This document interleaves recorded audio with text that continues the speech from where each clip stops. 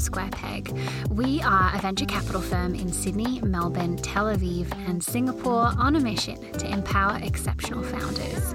We are an early stage technology investor across the fintech, enterprise, healthcare, consumer, and emerging spaces.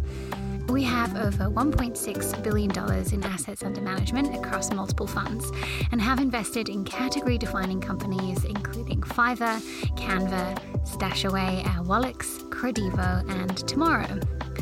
And although my voice is a little crackly today is a special episode because it coincides with the announcement of a big capital round for hypergrowth fintech startup Zeller.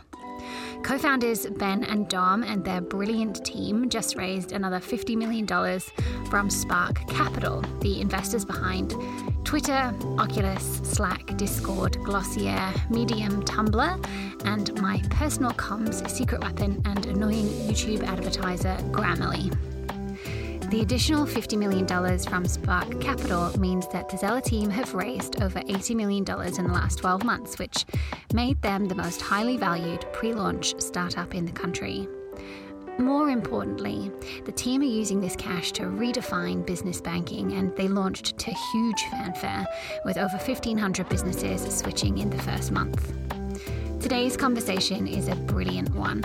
We'll cover Ben's experience leading Square in Australia and the 31 interviews he nailed to get the job, how he pioneered contact payments back in 2008, and why building fintech companies takes a very special team. Let's talk Zeller. So what are the problems that we can really address with a new company? It's like, okay, can we do payments for growing businesses better than anyone else? Can we do it at a lower cost base, more efficiently, better onboarding, more innovation, so it's not just a payment being routed? We think we can. The second thing, once they take that sale, businesses take that sale, where are they going to put their money? They still have to go to a bank. And I'd experienced this multiple times, setting up business bank accounts where it takes weeks. And still, the start of 2020, it took 6 weeks to set up a bank account. It's like, this is insane. This cannot be the way it's being set up. So yeah, we can onboard a business, set up a bank account way better than is happening at the moment. That's two parts of it. Money in, money sitting in the business.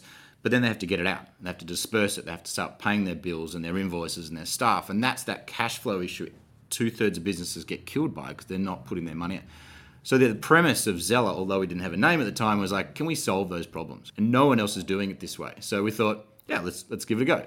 Probably naively. We have a joke around here about saying, how hard can it be? And it turns out the answer is really, really, really hard. We'll cover Zeller and their product in depth, but for now we're going to go back to the beginning. Before Ben co-founded Zeller, before he launched Square in APAC, before his career in finance and consulting, all the way back to before he even existed. Because I want to tell you about a love story. My parents, my dad's actually German, and he met my mum over in Germany at a Munich beer hall, as you do, back in the 60s, I think. They knew each other for 2 weeks and then got engaged without speaking each other's language. So I found some connection there, which was pretty cool. And then migrated out on a boat to Australia to set up life in Melbourne. They only spoke German when they didn't want us to understand what they were saying. So I know a lot of profanities in German, but I don't know much about it. Yeah, my mum was a medical secretary and worked in some of the early IVF doctors, so pretty interesting work she did there. But my dad was an electrical engineer. We grew up in a pretty small town in Germany and then went off to night school and learnt electrical engineering, which was a pretty good move. And worked for some companies like Siemens and Hewlett-Packard. And we migrated out to Australia, continued working with those sort of companies. But then he faced a little bit, I guess back then was early days of sort of the Australian racist community where he had a pretty strong German accent. And at that point, obviously, European migrants were the dominant migrants to the country. And he kind of faced a little bit of obstacles in the work environment for that. And one day had enough and said, that's it, I'm going. I can't stand this anymore in terms of that racial profiling and mocking of his accent and things like that. And went to start his own company called PTL. And yeah, it was a really impressive story, actually. He'd worked on a mainframe system with, I think, both of those companies historically, which used to basically this thing that's probably about 6 meters by 2 meters that can now probably be replaced with an app or something. But yeah, he always used to do the electrical engineering on that for these companies. And then when he left, he got a call after doing some consulting work from Yallourn Power Station. They said, we're getting rid of this mainframe system. We don't need it anymore. we don't know what it does. We don't know what to do with it. Do you want it? So he came out with his trailer and basically bit by bit hauled this back to our place.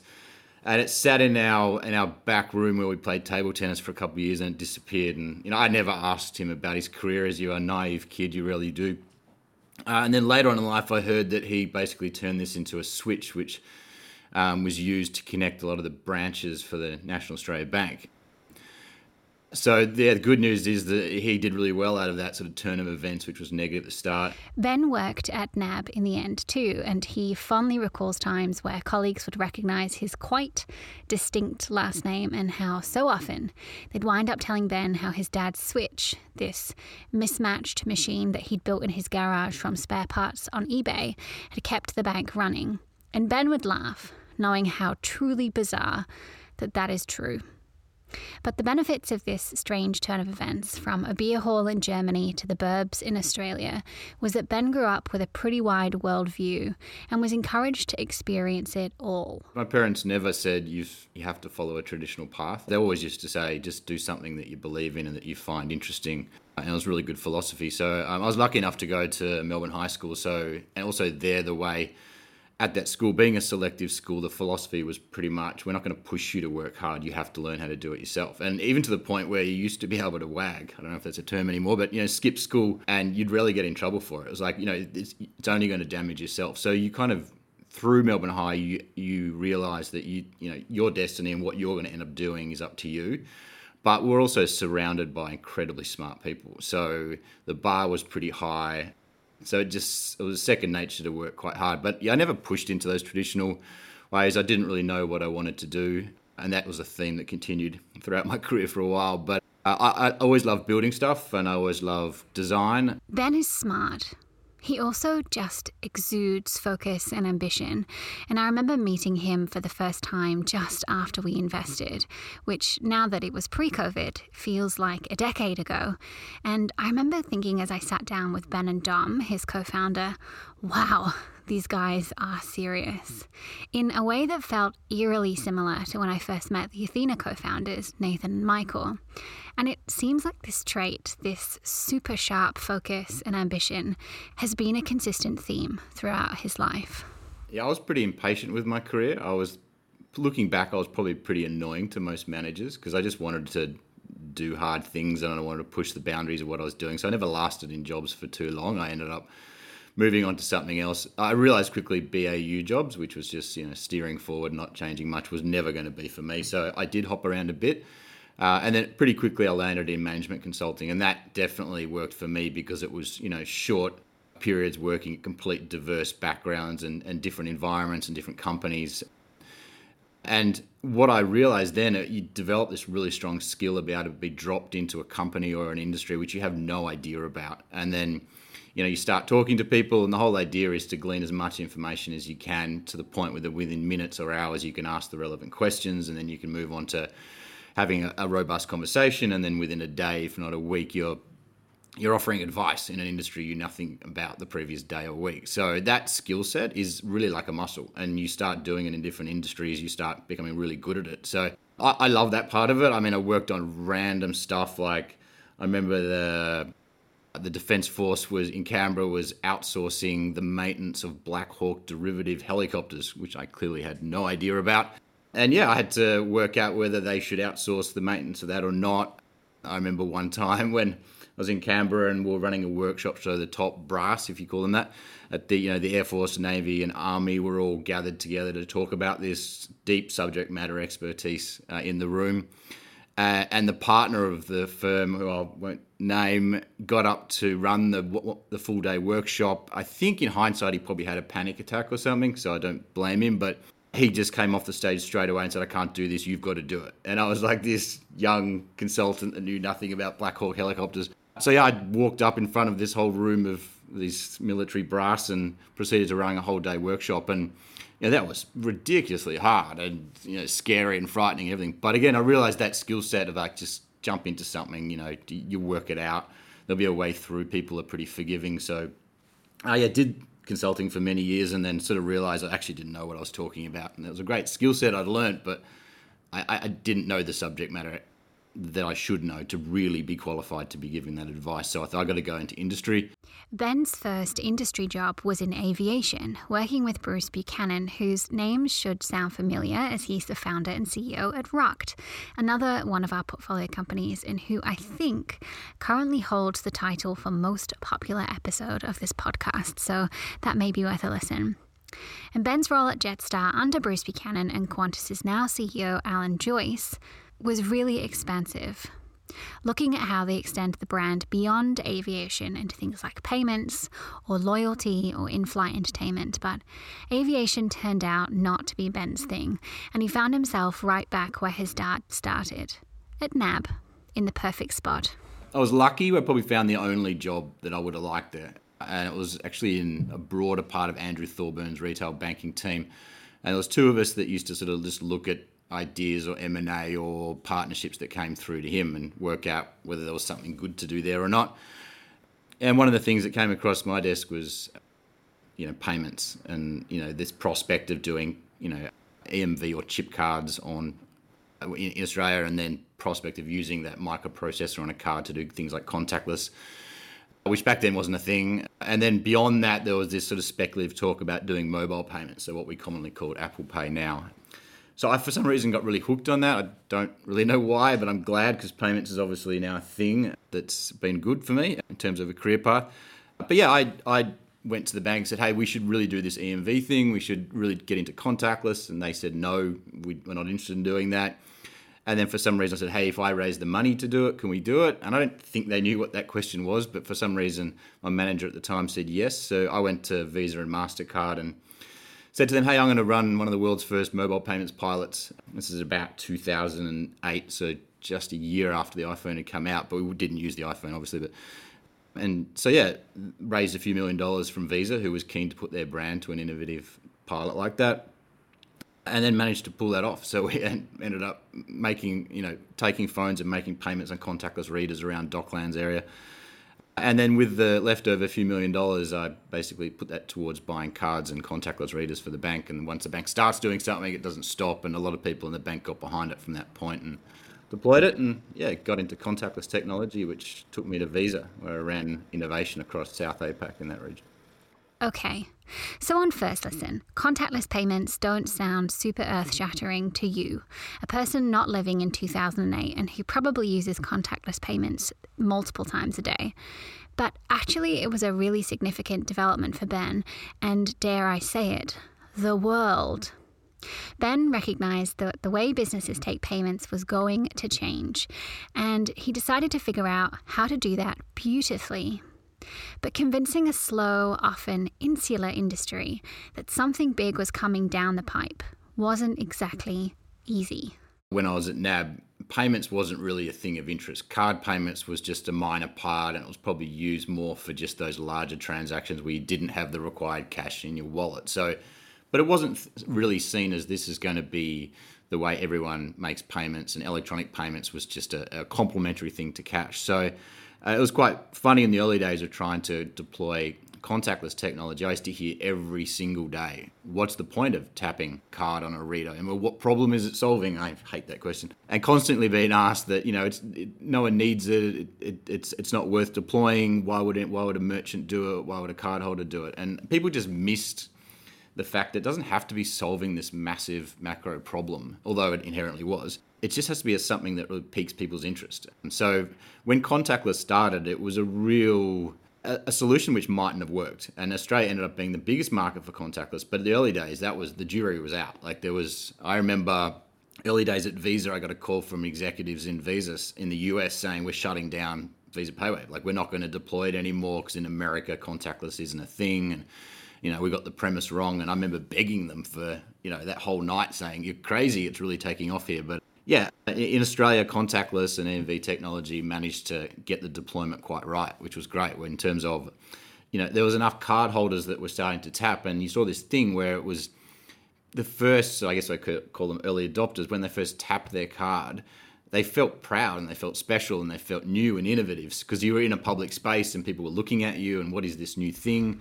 As a side note, can you just imagine tapping your card now and feeling elated, like you'd achieved something?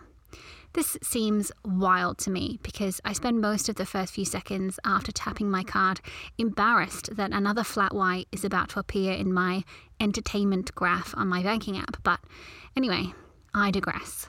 Back to Ben and his merchants, who were also pumped. And also merchants felt the same thing where they had this brand new technology out there. But what Australia got right in that space is the balance between cardholders and merchants offering contactless. If you have too many people with cards and not enough merchants, they'll stop trying to use it. And in too many merchants with readers and not enough cards, then the merchants will remove what was a separate contactless reader. But in Australia, as a market, we got it right, where it was an equal distribution on both fronts. And then it just had that hyper growth in terms of once people started using it, people started noticing it was in their wallets and started tapping, and then it became a cool thing for some reason. And those few seconds that were shaved off that payment experience suddenly became a thing. And then you kind of shifted away from it, is this secure, to I can't do without it. I hate going to a merchant that doesn't offer contactless. And then it suddenly went stratospheric in terms of its growth rate. But payments infrastructure is pretty bloody complicated, even if it is old. Yeah, I mean, payment infrastructure hasn't actually changed too much. So, and if anyone actually understands it fully, they're probably lying because it's extremely complicated. But in essence, you have two sides of the equation: issuers, which issue the plastics or what used to be plastics, and you have acquirers, which acquire the transaction for merchants. And basically the networks like Visa or MasterCard sit in the middle of that, and they know how to route a transaction from a particular card to that issuing bank, get a message and send it back to the merchant to approve or decline it. And then they know how to settle the money at the back end. And that hasn't changed dramatically. And that infrastructure is pretty solid. It's starting to get faster. It's more robust, more trustworthy. So when in a company, when I worked at a company like Visa, I was more interested not so much on the infrastructure side, but on the consumer experience and the merchant experience. I liked that change and how it was rapidly evolving and how hard it was to deploy in market. Over time, Ben realised that blue-chip companies weren't for him. Despite the benefits of working with those great established companies, he didn't love the speed in which they moved, and he craved a bigger challenge.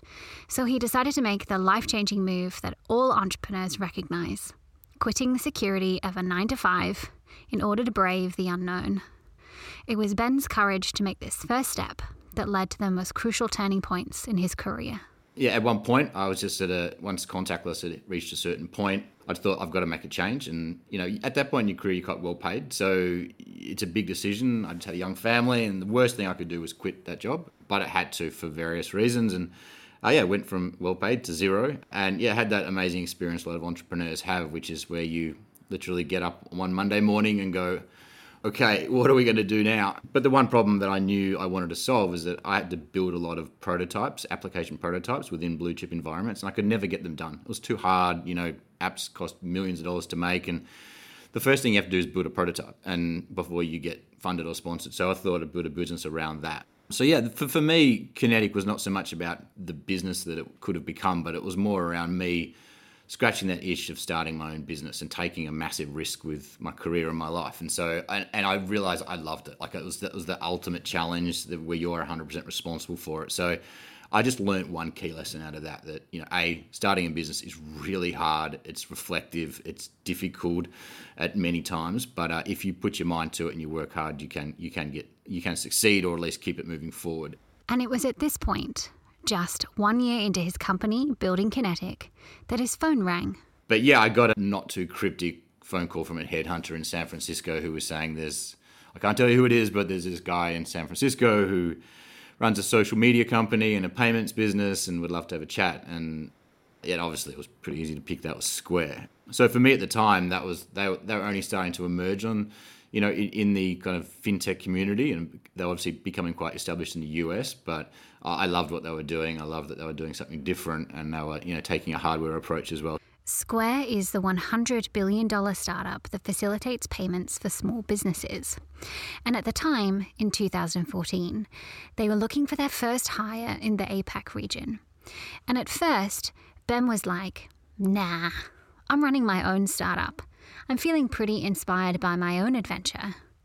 But he took the call and thought, oh, go on then. Then they flew me over to San Francisco, and then I realized that this is actually a pretty unique opportunity to join an amazing business. I think it was 31 interviews for that job. So as I joked, they either really weren't sure about me or they really wanted to get it right. And I'd like to think it was the latter. And a lot of them were just rapid fire, like quite quick. And I was literally for probably about 20 of them in this tiny, like 2 meter by 2 meter interview room. And so I just had this cycle of people coming through. And in hindsight, it was all the senior executives at Square at the time. And in hindsight, they're actually like really amazing San Francisco people, like Sarah Fryer and Francois Bruguer. And the very last interview was with Jack. And so at which point I was running out of oxygen and my head was spinning. But it was a really fun interview process because it was something I was super passionate about in innovation in payments. So it was a second language to me. So I didn't find the interview process hard in any way. But it was pretty full on. So to be able to get the job at the end obviously made it all worthwhile. I don't know how I would have felt if I didn't. Ben did get the job.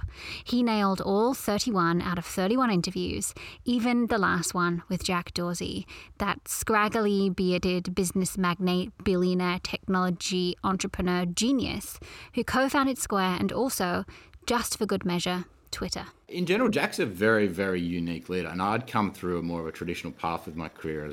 So it was like, for me, CEOs weren't people you spoke to, and they were just figureheads, and they'd come into the room or they'd talk to your business and they'd be very CEO-y and they'd pretend to be a certain way. And I think a lot of them, in hindsight, they were probably pretending to be a certain type of manager as opposed to them genuinely being that way. And our first meeting Jack, it was just totally different. It was like you were talking to someone you're going to work with every day or you work with, and he was very grounded and down to earth, easy to talk to.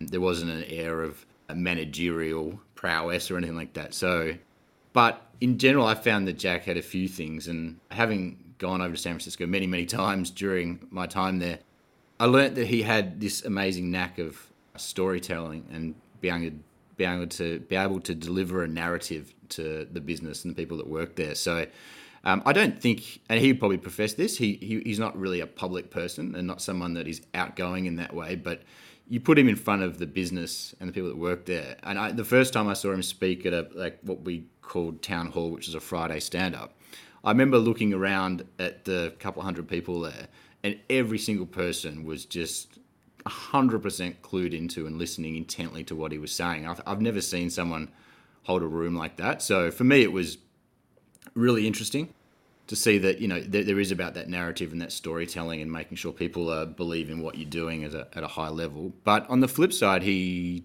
doesn't get involved in the micro much. He trusts people to grow businesses. Back then, he hired really well, so he trusted them to build the business. So he wouldn't be the person in the room telling you what to do or disagreeing with you. He'd honestly rarely talk until he found something that he felt passionate about or he thought wasn't going the right direction. He self-corrected the room.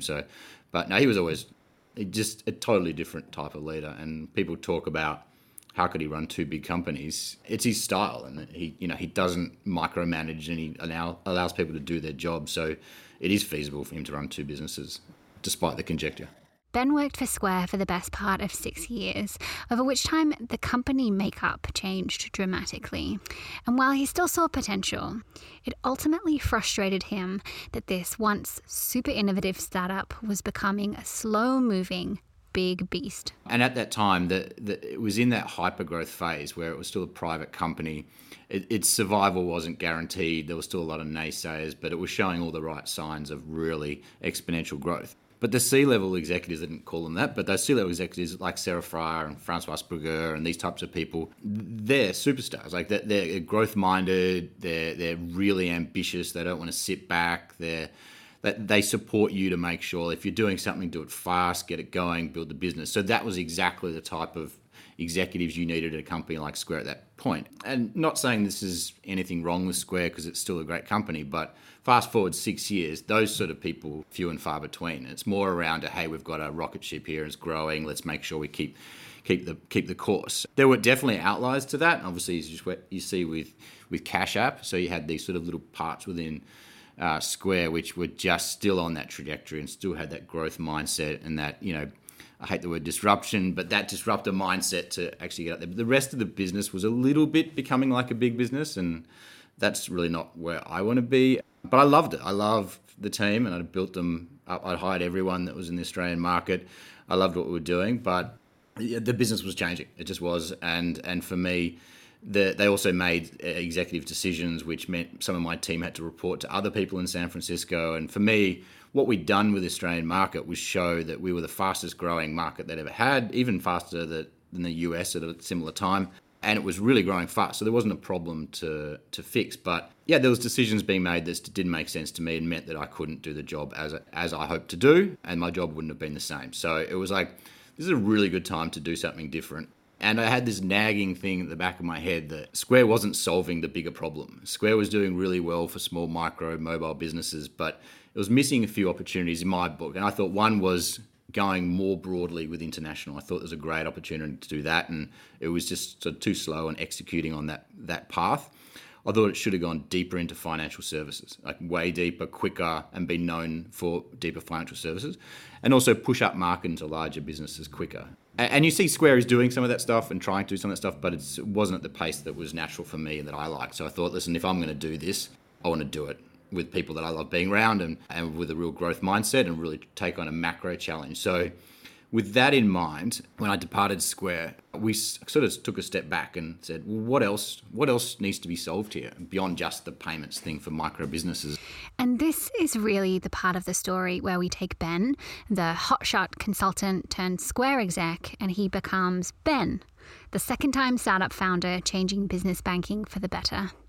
And in classic startup style, how it all came together is a bit of a wild one. Yeah, so when this idea started gathering a little bit of pace, I just kept mulling over it thinking it's probably too hard to do. Like, you need too many things to go right. No one's taking it on. The incumbents are just so big. And they're so hard to be able to grab market share from them. But, there's a lot of things that have to go right. And I think it was all about taking one step at a time and just keep that momentum going. So I think one of the first things which is a little bit embarrassing to say, but one of the first things that started it off was I'd had a couple of drinks on a Friday night when trying to work out what to do next and whether this idea could get going. And then I decided to contact some manufacturers that I knew in China who built terminals and payment things. And for some reason, I gave them the spec of what I wanted and, can you build this for me? Can you build me a sample? And I woke up the next day and went, okay, I think I just ordered a terminal last night. And then the terminal was shipped out a few weeks later. And when that landed, I was like, wow, actually, I do know the people that could build something that we need to go. And so then I took that terminal and met up with Dom and said, idea we keep talking about, I think it might be possible. I think the first thing might be possible. And Dominic Yap, who'd worked with me at Square, was an instrumental part of the success that we had in getting Square off the ground. I personally love working with him. One of those rare people that, I'd worked with him for 5 or 6 years and we'd never had a scrap. We'd disagree on things, but we'd always work through problems. We went through the trenches together in terms of the challenges we had in building Square up and building a team. And he complemented, I guess, some of my skill sets really well, where, a really whip smart guy, more of a generalist in a positive way, had a real breadth of understanding of the industry. So, when I was thinking about who to start this business with, it was an absolute no-brainer that Dom was the first person I sort of mulled it over with. And he too was trying to work out what his next move was. He'd just left Square and we were all kind of thinking all traditional jobs. But when I started pitching the idea to him and talking more about it, and then I showed him this random sample terminal that I'd had manufactured and made it sound better than it was, which we didn't end up using, by the way. But I think one day, his wife, Eris, just said to him, why don't you just go and build a bank? And he kind of joked to me, and then I said, well, that's what I'm talking about. Why don't we do this? And then, he loves a challenge too. So he pretty quickly said, let's 100%, I'm in, let's go. I took this random terminal and met up with David Conn, who's another one of our founding members. And he was actually around when I was doing the mobile payment pilot at NAB. And he worked on the terminal side for a vendor. And we had a lot of challenges getting that off the ground. And there was always this guy that hung around and said, oh, I can probably help with that. And just like a can-do attitude, super relaxed guy, but amazingly smart. So he's the first person after Dom I went and had a chat to. Caught up with him for coffee, had this random terminal and said, hey, I'm thinking about building this bank and this is what we're going to do. And I'd never done a pitch or sort of put it together in a concise way. And literally I'd finished this random pitch and he said, I'm in. I was like, what? This is weird. What do you mean you're in? Great. But he said, no, I've been working at big corporations too long and I've always wanted to do something that's hard and different.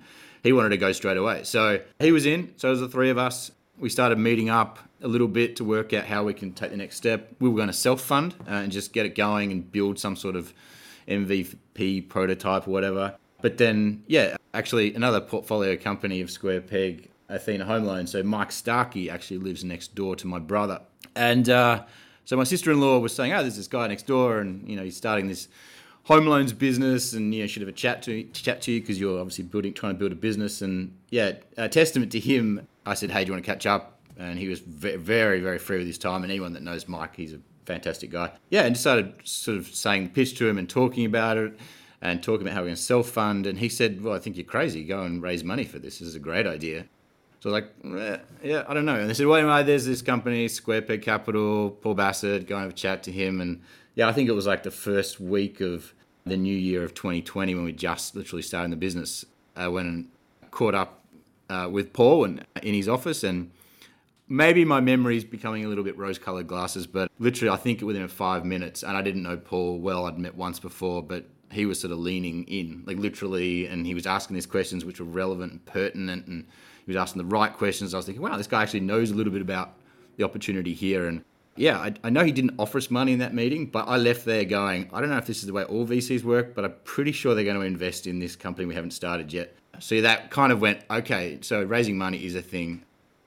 Met with Alex from Apex Capital. It's the same experience. Hotel lobby. This is what I'm thinking of doing. Haven't done anything yet. Same thing. Like pretty much, we're in. So suddenly it was like, oh, hang on. We're just suddenly raising money. And before we knew it, we had $6.3 million raised within a few weeks of even bringing the team together. And it was like, okay, there's something here. Like we've got a team that's obviously resonating. We've got an opportunity in the market, which is clear. Let's just keep taking that next step, keep the next step. So with that sort of money, we had enough to start scaling. And then we caught up with this guy we've been hearing about called Alfred and in Sydney, and same thing, like spoke to him for about 10 minutes and he's like, I'm in. I was like, why are these people so keen? But there must be something in it. So we had a team of 4 and we just started building the business from there. And that was the start of it all. This was all right at the beginning of 2020. Ben had his team and he had his money, but we can't really talk about anything else until you get all the details on what precisely Zeller is doing.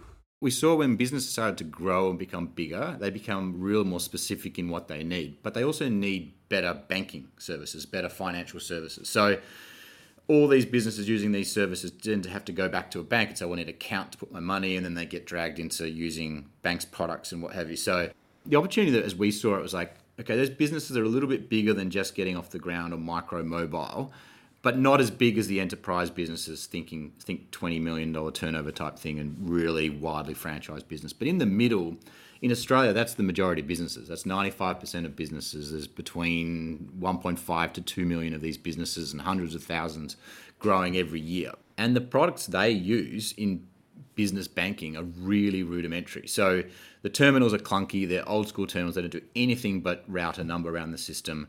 The onboarding is slow. The pricing is incredibly hard to understand. They get no benefit for growing or showing loyalty at all.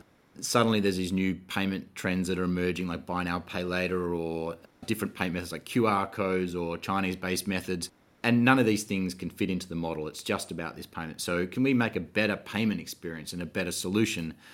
We thought we could. And we thought, well, but we know people need accounts and we know people need business cards. So let's put them all together in one solution and make one single onboarding. So you don't have to go around to these different providers and cobble together a best in class. You have one. You can find it with a company like Zeller. So it was more around that middle market. We thought was a great opportunity for a company like Zeller to really prosper. But when you look at that market, there's heaps of neobanks around the world popping up, but no one was really addressing it this way.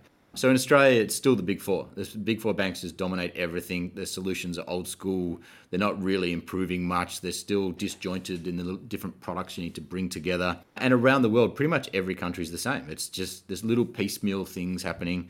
Most fintechs around the world are sort of chipping off a little nice niche on the edges, or looking at lending, or looking at just the card side of neobank. And we thought, let's go in the middle. Let's take advantage of the opportunity in the middle to build a main financial institution alternative to the big banks anywhere. So for us, it's an Australian problem we want to solve first, but it resonates in many, many markets around the world. So a key part of our growth trajectory is to really get it right in Australia for Australian businesses, but then take an Australian business global as well.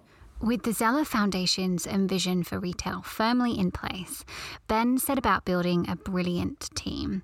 And his focus was on ensuring that, right from the outset, the team was focused on building an enduring business that worked for their customers. So you're trying to build trust And businesses don't have the tolerance, and they shouldn't, the tolerance for things that are going to be breaking or flimsy or not where they should be. So, yeah, we have the extra challenge where we have to make sure our initial product set is robust, but also meeting an exact market opportunity and really hit the ground running from when we launch to make sure that we can scale from that. So it was a different proposition to build in the team, but the only way that's going to happen is to build an amazing team with amazing people. So with the 4 of us starting, that was perfect, where we had 2 tech leads that were deep subject matter experts in the technical side of it. We had Dom and myself who were very strong on the business side, the risk, compliance, customer success, growth, those sorts of things. So we had a really good balance of a founding team, but there's no way you can build what is effectively going to become a business bank with 4 people. So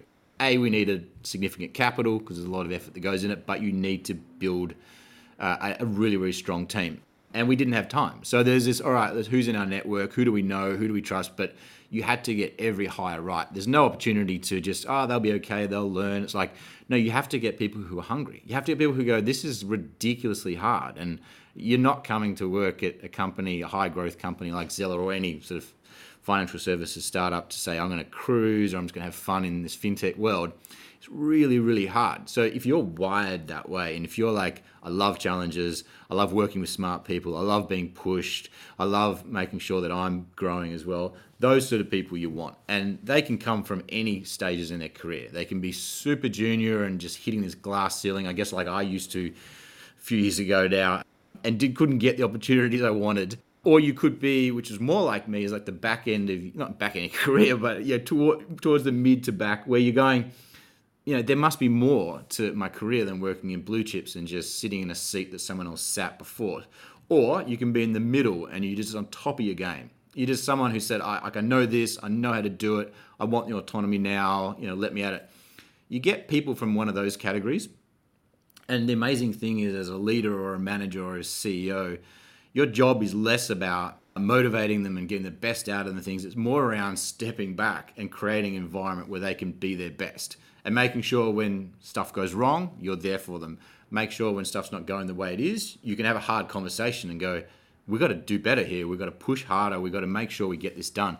So if you've got people who are that hungry, but also have a level of maturity as well to go, I'm not going to get offended by something going wrong. I'm not going to get offended if we need to push harder. I'm not going to get offended by working with someone else. I don't care about, corner office titles, pay, all this stuff. I just want to build something that's amazing.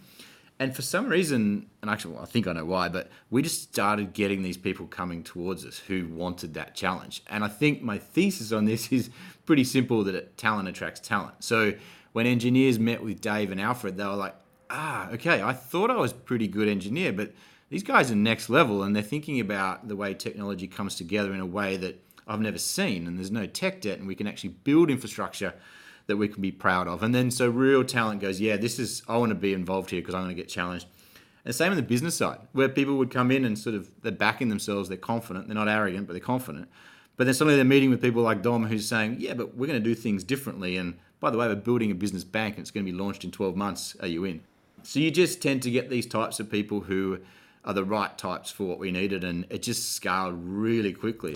And while Zeller and the early team was getting busy, so too was COVID-19. We started in COVID. We were born into COVID. This business has known nothing but COVID time. So when we look back, there's no way of going, we got hit by COVID and something changed. It was like, that's just the way we were. So interviews happened within minutes and days, and hiring was really quick because you could just jump on a Zoom or a Hangout. Fundraising was enormously quick, where the first round was done in 10 days and the second round was done in 5 days, and it gets faster and faster. But that was the positive of COVID. And I won't celebrate COVID at all because it was catastrophic.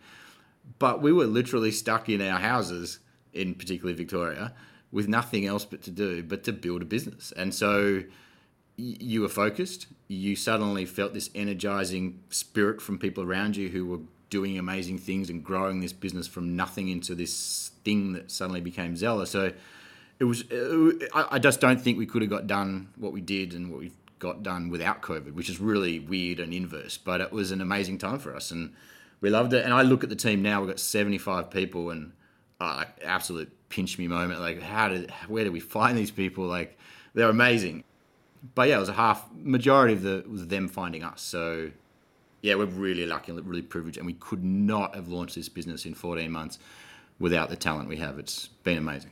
To be able to build the business that we did in 14 months was, amazing and testament to the team. But we had this really strange thing where, coming from a project management background, I've spent a lot of years of trying to Gantt chart things out and work out when we're going to launch. But when you're launching something this big and complex, it's often superfluous to spend so much time doing that level of planning, because there's a lot of things that pop up that you don't know are going to pop up, and you'd be constantly rebaselining. So I took a bit of a different approach and probably threw out all my project and program management skills and just said, all right, we're going to set a date and we're just going to run at it.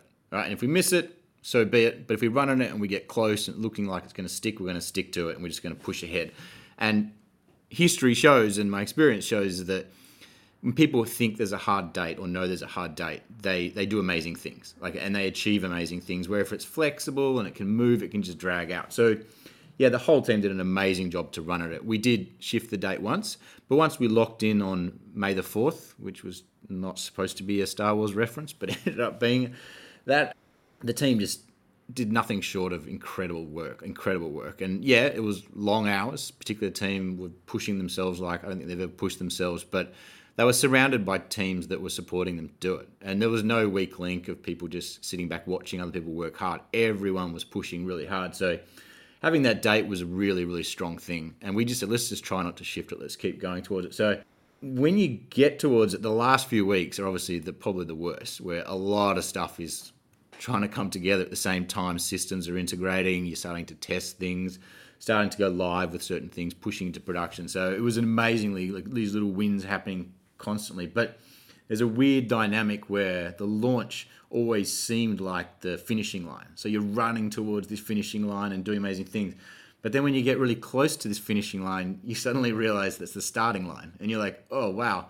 So there was a bit of a challenge from a management perspective that a lot of us had, was like, how do we keep this momentum and this excitement and this amazing energy within the teams going, but then kind of pivot the little bit of bad news that, you know what, May the 4th is actually where we start actually working really hard. But by then you have a team who are so bought into it and love what they're doing. COVID highlighted the need for further payment and banking innovation to help local businesses thrive through difficult times.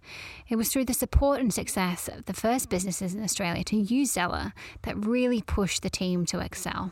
Yeah, it's exciting. Like when we saw the first terminals in market, and the first customer rang the call center for the first time, or the first billboard, or the first ad that went up, or the first terminal kit that was sent out.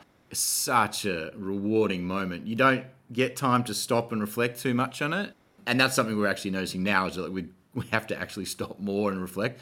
But so rewarding for the team. And like when, obviously Slack is an amazing tool that we all use these days, just messages flying around about, hey, who knows this merchant? Did anyone talk to this merchant? How come they're using our solution? And it's like, wow, they're just self-onboarding. They're doing it themselves. They're finding us themselves and coming in. So immensely rewarding for the whole team. And I know there is nothing better than, you go out to a restaurant one night, or you go out to a bar or wherever, and you see a Zeller terminal and someone banking with Zeller, and you're like, that is so special. Like you can't stop but get an amazingly positive feeling from that. And I know the team loved seeing it all the time, and we're only starting. So it happens every time. And we also had in the first week some big wins, which was, you're building this proposition. You've got investors saying this is amazing opportunity to build this business. You have got it right. You've got the right team, and you've got the right funding. You've got the team there saying this is the right thing. And then you're all in the same room saying this is the right thing. But when you're at that starting line, which is the launch, there's that little voice in all our heads going, have we got this right? Like, is this going to work? It wasn't a doubt, but it's just that one little voice. And so, in the first week, Officeworks, where all our kits are sold from, as well as direct, but Officeworks is an amazing partner for us. In the first week, they just said, right, we're doubling orders. Like, any projections you had, we're doubling. So suddenly we had this inventory management system. We had to go, wow, we're going to go and manufacture more and put more kits together. But then there was one of those moments where you just go, hey, our thesis, businesses are seeing this too. And then you're also seeing businesses, like we thought a lot of businesses that joined Zeller would be, growing businesses, or even bigger businesses starting, but over 80% are switching businesses. So now our whole premise of banking is not looking after them now in the Australian market is validated. And so that feeling of this validation about all these businesses saying, I need something better. I want to be treated better. I want better pricing. I want to be onboarded better. When I scale, I want better products and tools. Suddenly was all coming true. And then you have these little things, which are anecdotal but super fun, where we all sit near the customer success team so we can hear it. And we have an amazing customer success team, super talented. But that is your front line. That is where you're hearing good and bad. And sometimes it's not always good. But we had this weird thing where we had every day, like I'd say 10 to 12 times a day, you'd have a bank customer ringing up saying, yeah, I've got a problem with my Commonwealth Bank terminal. Can you help me? And our customer success team would be like, we're Zeller, so we're not Commonwealth Bank. And they go, yeah, I know, but I can't speak to anyone at the bank and I can't get this fixed and there's still a problem here. And so then quickly we're like, actually, you know what? We can't technically help them, but let's help them as much as we can. So I was like, yeah, have you tried this? Have you spoken to this? And, try this. And if it doesn't work out, we're Zeller. And they're like, wow, this is amazing. And then we give them great offers to join us and they jump on board. And so then we reflect later with these businesses going, so glad I called you. I'm so glad you helped me out. And just those little difference things were just like, I'm so glad we can help these businesses because COVID was crap. It was terrible. Businesses struggled. And when they're trying to get back on their feet or they're trying to grow now that the economy's bouncing back, and to have incumbents not treat them the way they should, or having products which are just antiquated or not servicing their needs, or their cash flow is being stopped by late deposits and things, and to be able to help them in a little way is just enormously rewarding. I know the team loves it every day as well.